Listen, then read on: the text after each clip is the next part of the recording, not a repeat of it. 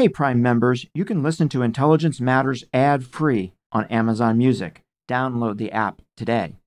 This spring, if you'd rather spend time enjoying your lawn instead of trying to keep it alive, there's good news. TruGreen is the easiest and most affordable way to get a beautiful lawn. All you have to do is water and mow, and they'll do the rest. Weed control, fertilization, aeration, and even some things you might not even think of. They'll do all of it, while you can do literally anything else. With TruGreen, you can have your lawn looking as good as a putting green. That's not hyperbole. TruGreen is the official lawn care treatment provider of the PGA Tour. TruGreen offers a satisfaction guarantee, and they have a verified best price promise, which guarantees you the lowest price with no compromise on quality. You do you. Let TruGreen do your lawn care. Visit TruGreen.com to get the best lawn at the best price with the best people guaranteed. Looking to instantly upgrade your Mother's Day gift from typical to meaningful? Shop Etsy. Get up to 30% off well-crafted and personalized gifts from participating shops until May 12th. This year, embrace your creative side. You know, the side your mom gave you. And shop Etsy for custom jewelry, style pieces, home decor, and extra special items she'll adore.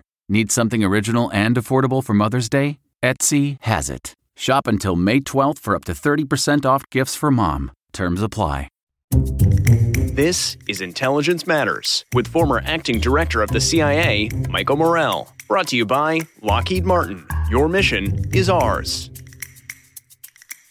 Between the United States and Russia, we have still over 90% of the world's nuclear weapons. There's between 13,000 and 14,000 nuclear weapons in the world. Most of them are owned by the United States and Russia. And so we have a unique responsibility to manage those weapons, to lead the world in terms of nonproliferation, and to make sure that they're not used. The nuclear deal with Iran was a really groundbreaking achievement that enhanced the security of Americans and indeed the world. And the question is, whether and how to re-enter that agreement under a Biden administration. What they've done is basically, because the U.S. withdrew, they've backed off of and stopped implementing some of their commitments under the deal. But they've not, to date, they've still let the IAEA continue verifying, which is very important. Do you see any possible path to a deal with North Korea that would either eliminate their nuclear weapons program or cap it in a significant way? We're going to have to start from the ground up. I'll also add, of course, our relationship with China is very strained and complicated, and China is a key factor in reaching agreement with North Korea on freezing and hopefully ultimately eliminating its nuclear capability. Okay, it's time to commit. 2024 is the year for prioritizing yourself. Begin your new smile journey with Byte, and you could start seeing results in just 2 to 3 weeks. Just order your at-home impression kit today for only $14.95 at Byte.com. Byte Clear aligners are doctor-directed and delivered to your door. Treatment costs thousands less than braces. Plus, they offer financing options, accept eligible insurance, and you can pay with your HSA FSA. Get 80% off your impression kit when you use code WONDERY at Byte.com. That's BYTE.com. Start your confidence journey today with Byte. Lynn Ruston runs the Global Nuclear Policy Program at the Nuclear Threat Initiative, the premier nonproliferation program in the world. Prior to joining NTI, Lynn held senior positions in the White House, Department of State, and Congress, including serving as the Senior Director for Arms Control and Nonproliferation on the White House National Security Council staff. Lynn and I just sat down to talk about where we stand on nuclear nonproliferation as the Biden administration takes office. We'll be right back with that discussion after a word from our exclusive sponsor. I'm Michael Morell, and this is Intelligence Matters. Lynn, welcome to Intelligence Matters. It is great to have you on our show. Thanks so much for having me, Mike. Maybe the place to start, Lynn, is with a little bit of background on you and on the Nuclear Threat Initiative. So let me start with you and just ask you, how did you get interested in nuclear nonproliferation, and how did you end up spending a good bit of your life devoted to it? Well, it started in college. I went to Oberlin College and came under the tutelage of a man named George Alani, who taught Soviet foreign policy, believe it or not. And long story short, I got really interested in Soviet politics and foreign policy and went to graduate school in that in the early 80s. And when it was time to look for a job, the jobs were basically either in the intelligence community, in the defense community, or kind of in the specialized field of arms control. And I fell into that out of some combination of both interest and luck. And what was the interest? What was the luck? What drew you to it? Well, my first real job was working as a I think it was partly I was interested in the idea. I remember this was in the early 80s when the nuclear freeze movement was active. There was a lot of concern that there could be nuclear war between the United States and the Soviet Union. Yeah. So doing something about that appealed to me. And my first I was hired at Common Cause, a public interest group, which in those days also was interested in kind of advocacy around nuclear issues. And I helped write a primer on nuclear arms control, which was interesting for me because since I didn't know that much about it, I had to research various chapters and then figure out how to explain it to people who were at the same starting point I was. And then I went on to the Congressional Research Service at the Library of Congress, where I researched and wrote on these issues for Congress. And did you ever work with George Tenet, who did arms control for the Senate Intelligence Committee for years? Did you ever run into George? I did not. Who I did work for was Mark Lowenthal. I worked with him at the CRS, at the Library of Congress, before he then went on to the House Intelligence Committee. Yeah, for the listeners who don't know him, Mark is a longtime expert in intelligence analysis and actually all sorts of things. Probably a listener on our show, so I can say hello to Mark. Jeopardy winner. And a Jeopardy winner, that's right. Okay, and then the Nuclear Threat Initiative. So tell us about the organization, tell us about its history, its mission. What's it all about? Sure. The Nuclear Threat Initiative is a nonprofit, nonpartisan organization dedicated to reducing the risks of nuclear and other catastrophic weapons of mass destruction and disruption, we like to say, which also refers to cyber.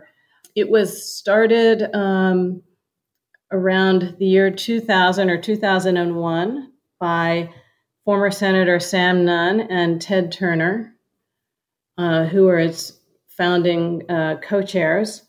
It's now co-chaired, and Senator Nunn was the CEO. Now, former Secretary of Energy Ernest Moniz is the CEO and co-chair, along with Senator Nunn and Ted Turner. And what are the kind of things that you guys do to try to meet your mission?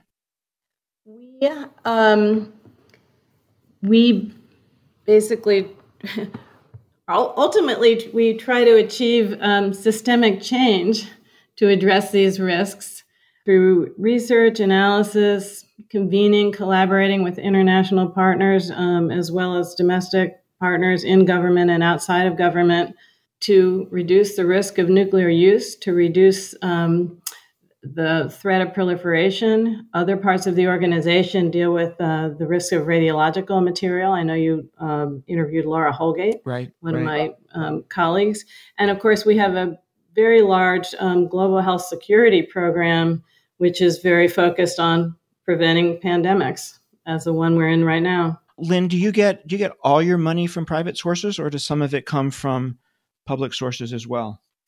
NTI does not accept any money from the U.S. government to, preserve our independence. We do get a lot of funding from private sources, some of the large foundations, and some, individual donors.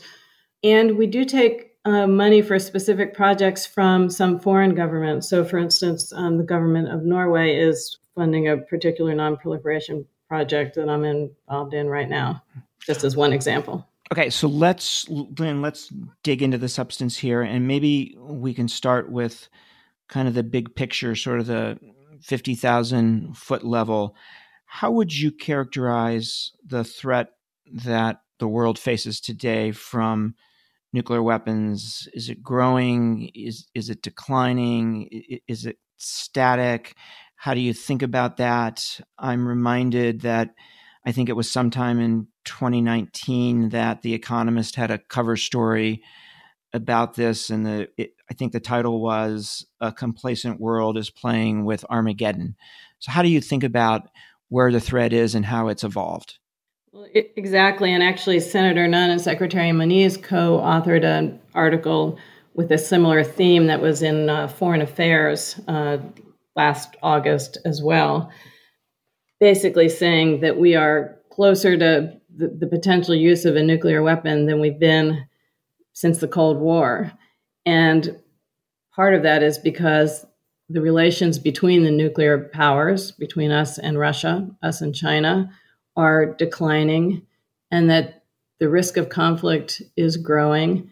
And at the same time, there's an unprecedented complacency about this.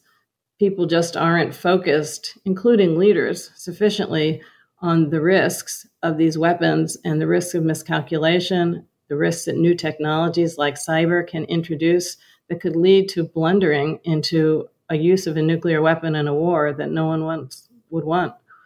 And why do you think people are complacent about it? I think we spoke earlier about the Cold War, the time when I came out of graduate school in the early 80s, when people were really worried about the use of war between the United States and the Soviet Union. It wasn't that earlier, when it was a decade or so before, when people were still doing these duck and cover drills at school under their desk. Right. No one thinks this is going to happen now. But just like no one thought we'd all be sitting at our homes, working from home for a year wearing masks because of a pandemic, it's really dangerous to not see the growing risks and address them, so we're not wondering, why we didn't do something earlier. So Lynn, let me ask you about some specific countries here and your thinking on them, your concerns about where we are with them, and most important, what you think we need to do as a government, and maybe given your program, what our allies, need to do as well. And maybe the place to start is with Russia, for obvious reasons, a country that can, destroy us with nuclear weapons in a matter of minutes, and a country where we've had a long history of arms control agreements. Where are we now, and how do we get to a better place in your view? So the trends that I've been talking about in terms of the deterioration of relations between nuclear powers and the rising risks, they've been happening for a long time. But I have to say that the policies during the Trump administration have been an accelerant to these bad trends. Because, as you say, between the United States and Russia, we have still over 90% of the world's nuclear weapons. There's between 13,000 and 14,000 nuclear weapons in the world. Most of them are owned by the United States and Russia. And so we have a unique responsibility to manage those weapons, to lead the world in terms of nonproliferation, and to make sure that they're not used. What's happened is all of the architecture of arms control that's really existed since the Cold War to regulate and reduce these weapons has become dismantled, both because of actions that Russia has undertaken, but also because of actions and decisions the Trump administration has taken.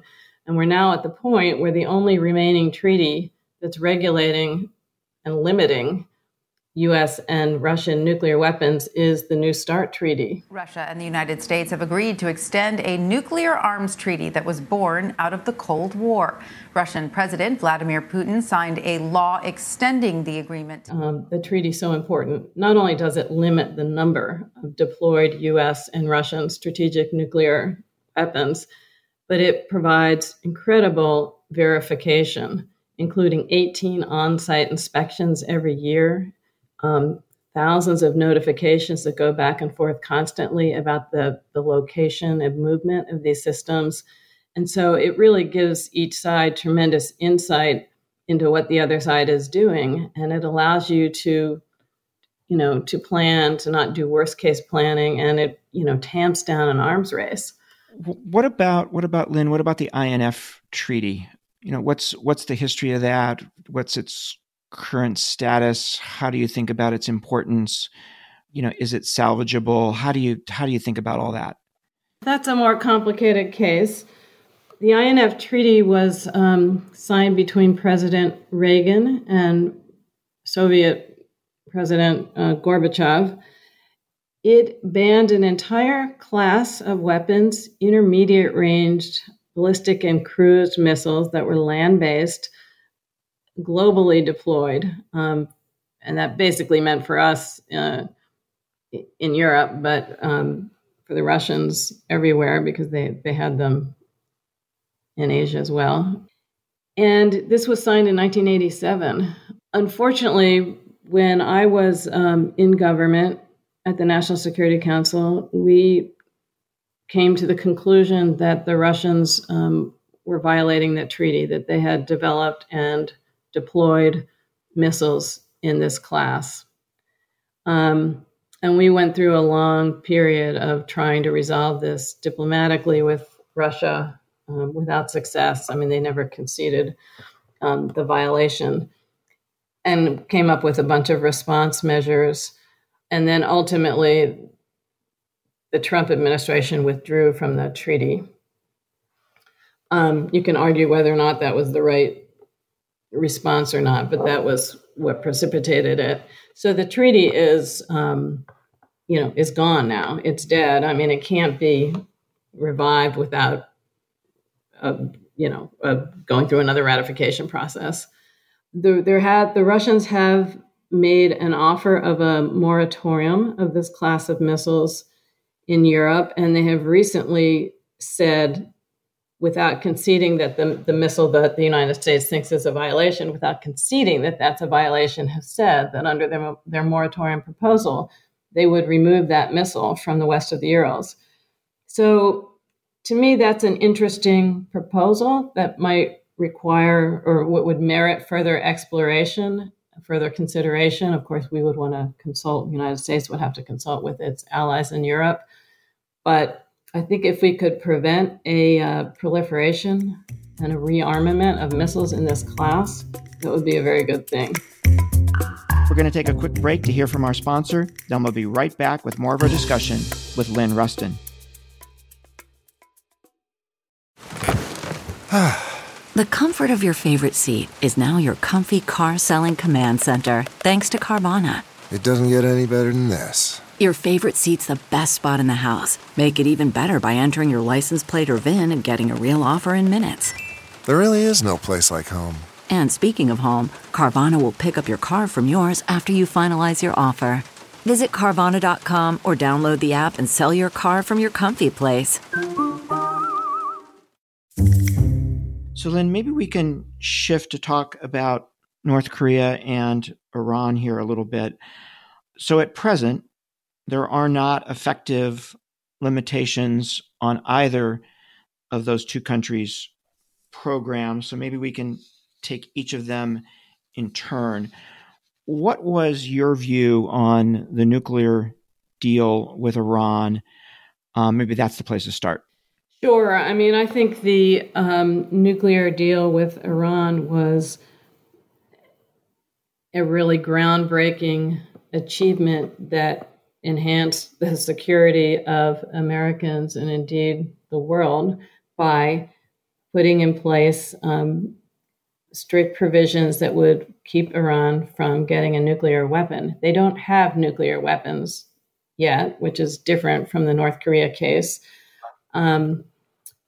But they have the capacity to produce material to create a weapon. And the Iran deal put really, strict restrictions around that, with incredible verification by the IAEA. So that agreement is now hanging from a thread because the United States withdrew. Now the other parties, European, the EU, the UK, France, Germany, China, and Russia are still parties. And the question is, whether and how to re-enter that agreement under a Biden administration. What's your assessment of the critique of the deal? Do you think it was all based on substance, or do you think there were politics involved? How do you think about the critique of those who oppose the deal, since that opposition was just so strong? Yeah, part of it is, there is an ideological, strand of thinking in our country and in the Congress that has some antipathy towards arms control deals in general, that's suspicious of them, that feels that on balance we're better off being unconstrained ourselves. This is a little different than a kind of a deal like with Russia where it's reciprocal, but the idea that we shouldn't be giving things up to get constraints on other countries, that we're just better off with a total freedom of action ourselves. On the Iran deal, which again is not like standard arms control deals with Russia, I think there was a lot of concern about what's not in the deal, the things it didn't address, like their ballistic missile programs, their other disruptive behavior in the region. And that was one concern. Right, and then there were also concerns about the duration of some of the limits. But I just want to say it's very common for critics of arms control deals, including New START, to criticize, what it doesn't do, but they never, look at the real world choice of the agreement we have versus, not having it. They kind of compare the agreement we got with the sort of mythical agreement people would want that did everything we wanted and, gave no concessions to the other party. And of course, that's not how you reach agreements or have sustainable agreements. So how do you think we can get back? Because I think President Biden is going to want to do that. How do we get back to that into the deal with the Iranians? And how hard do you expect that to be given, what is a pretty significant, in my view, political change in Tehran, the strengthening of the hardliners over the past 4 years? How tough is this going to be, do you think? Sure. And let me preface, I'll speak a little to this and then just preface that there are others at NTI who are more expert on Iran and do this issue in greater depth. But, I think it's going to be difficult to unwind all the sanctions on our part and to then get Iran, back. What they've done is basically, because the U.S. withdrew, they've backed off of and stopped implementing some of their commitments under the deal. But they've not, to date, they've still let the IAEA continue verifying, which is very important. So, it will be possible to get them to assume the constraints they had assumed initially. And for the United States to work very closely with its other treaty partners in this to try to get back. But I think that's a starting point to then building on that to extend the limits and address some other issues as time has marched on. And the Iranians have a presidential election next year as well, which is going to be, I think, a complicating factor. Exactly. So, Lynn, North Korea. I don't know how many presidents have tried to deal with this issue of North Korea actually having nuclear weapons, as opposed to Iran, as you pointed out, which is just developing the capability to do so.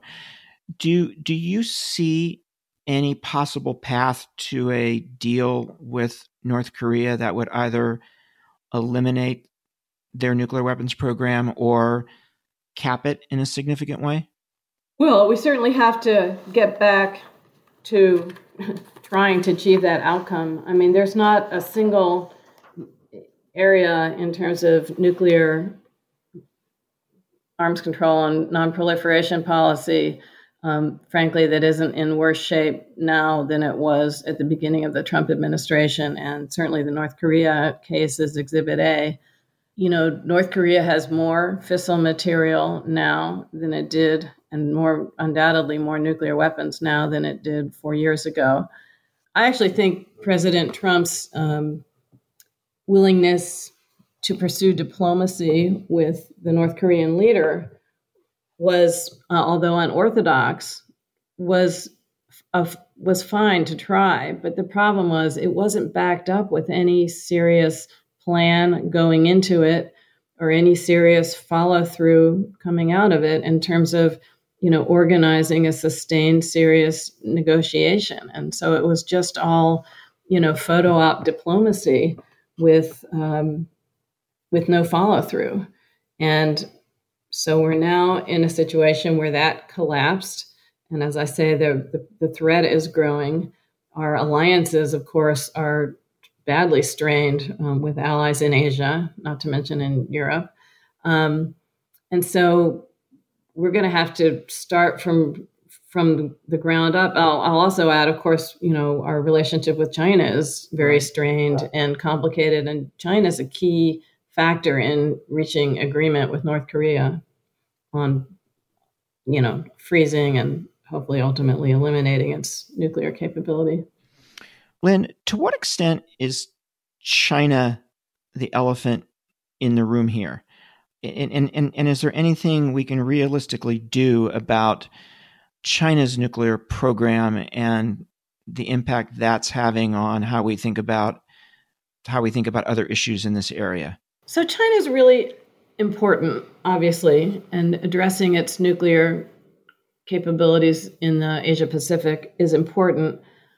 But it isn't as big an elephant in the room as the Trump administration made it out to be, in that, the United States and Russia each have more than 4,000 nuclear weapons. Russia has more than that. China has 200 to 300. When the Trump administration tried to condition the extension of the New START treaty with Russia on China joining either that agreement or a future agreement in a trilateral arrangement, it was just completely unrealistic, really a poison pill. And it only had the effect of ensuring that we didn't get to New START extension under the Trump administration and got us no closer to a serious dialogue with China on nuclear risk reduction and strategic stability, which we need to have. So I think that has to happen more slowly. We're not going to immediately, jump into a nuclear arms control negotiation with China. And partly, I think the United States really needs more homework to do in terms of what is it that we actually want and what are we prepared to give to get it when our forces and interests are so asymmetrical. But I do think, first of all, there's what's called a P5 dialogue. So that's the recognized nuclear powers, United States, Russia, China, UK, and France, who have a special responsibility under the Nuclear Non-Proliferation Treaty to work towards disarmament. We have a review conference for that treaty coming up. It's been postponed to the summer of 2021 because of COVID. And the world is really looking toward the P5 to show commitment toward reducing nuclear weapons and their reliance on them. And I think it's a really important moment for the Biden administration to show global leadership for the U.S. and Russia to do not just extend New START, but build on that agenda to do more. And then for the P5 to continue talking about the circumstances under which they could join in a negotiation, as well as take intermediate steps. So I think, and then bilaterally, and I really should have said this about Russia too, there really needs to be an intensification of dialogue in military channels, mill-to-mill channels, in diplomatic channels, to talk about strategic stability and nuclear risk reduction, both with Russia and with China separately. And do you think we would have an open door in both places if we knocked on it? Well, I think the door is very open with Russia. And, partly that's because we have an established history and pattern over 50 years of talking about this stuff. I think with China, it's a little bit of an open door. I mean, the P5 dialogue context is already established, and I think the issue is making it more productive. I think in bilateral, this is a piece of a broader set of dialogues that need to go on. They're certainly sending signals now. My read is that, they would like to not be in as a confrontational, situation as the United States and China appear right now.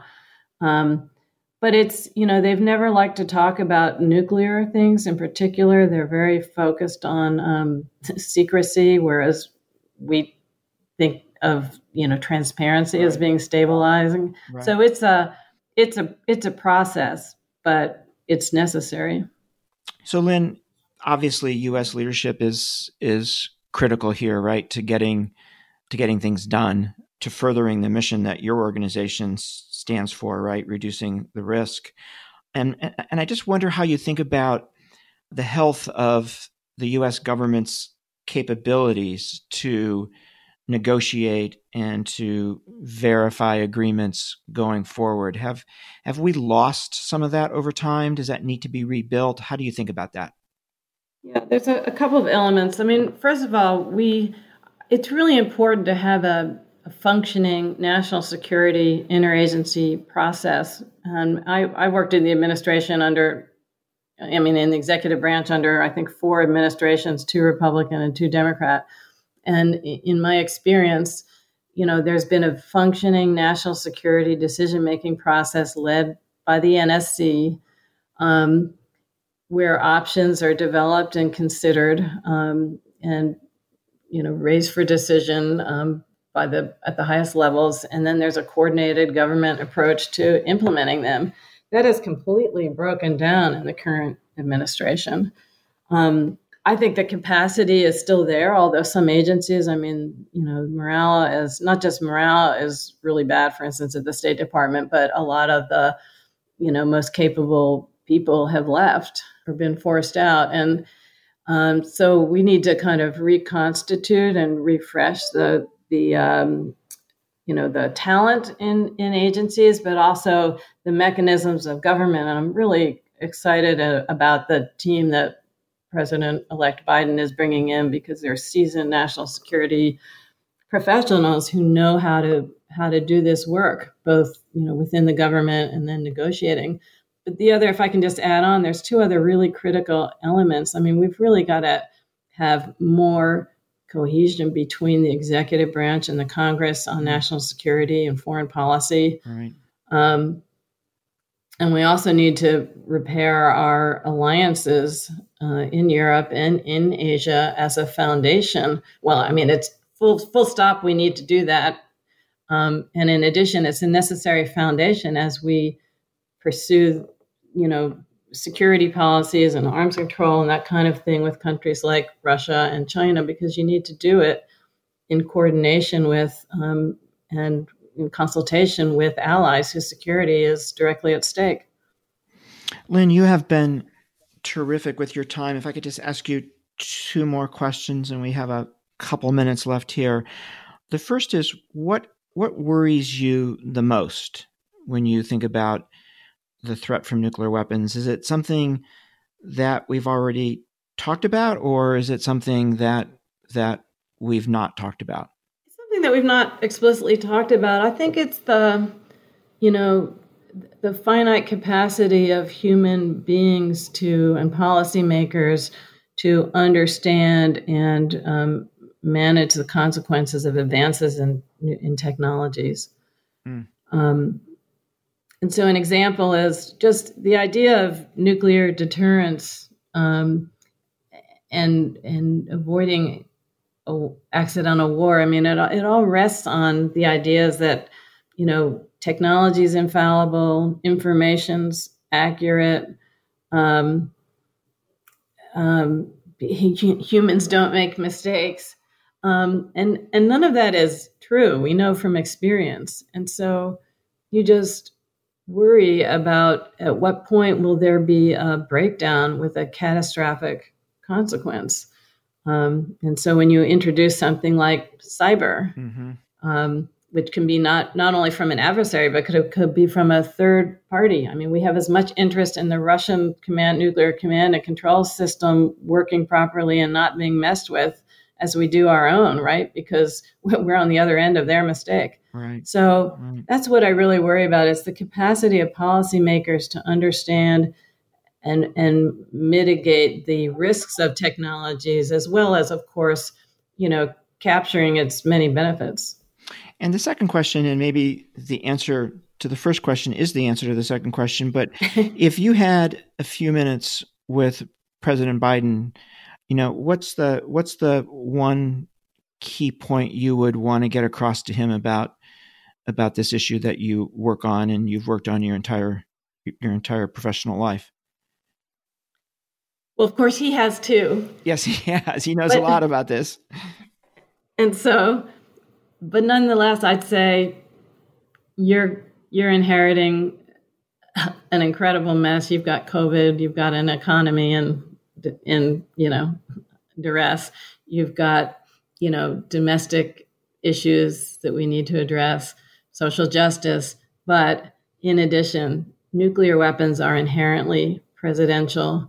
And without your attention and direction, we'll continue to drift in this dangerous, complacent path that we're on. And so I urge you to make this a priority and, set a safer course for our country and the world. Yeah, this is one of the few things that actually poses an existential threat to the United States of America. Exactly. Not too many other national security issues do. Lynn, thank you. Thank you so much for joining us. It's been great to have you. Really great conversation about a complex issue that people need to pay more attention to. So thank you so much for joining us. Thank you so much for having me. It was really great to talk to you. That was Lynn Ruston. I'm Michael Morell. Please join us next week for another episode of Intelligence Matters. Intelligence Matters is sponsored by Lockheed Martin. Your mission is ours. This show is produced by Olivia Gassis, Jamie Benson, Jake Rosen, Paulina Smolinski, and Ariana Freeman. For more from this week's show, visit cbsnews.com. Intelligence Matters is a production of CBS Audio.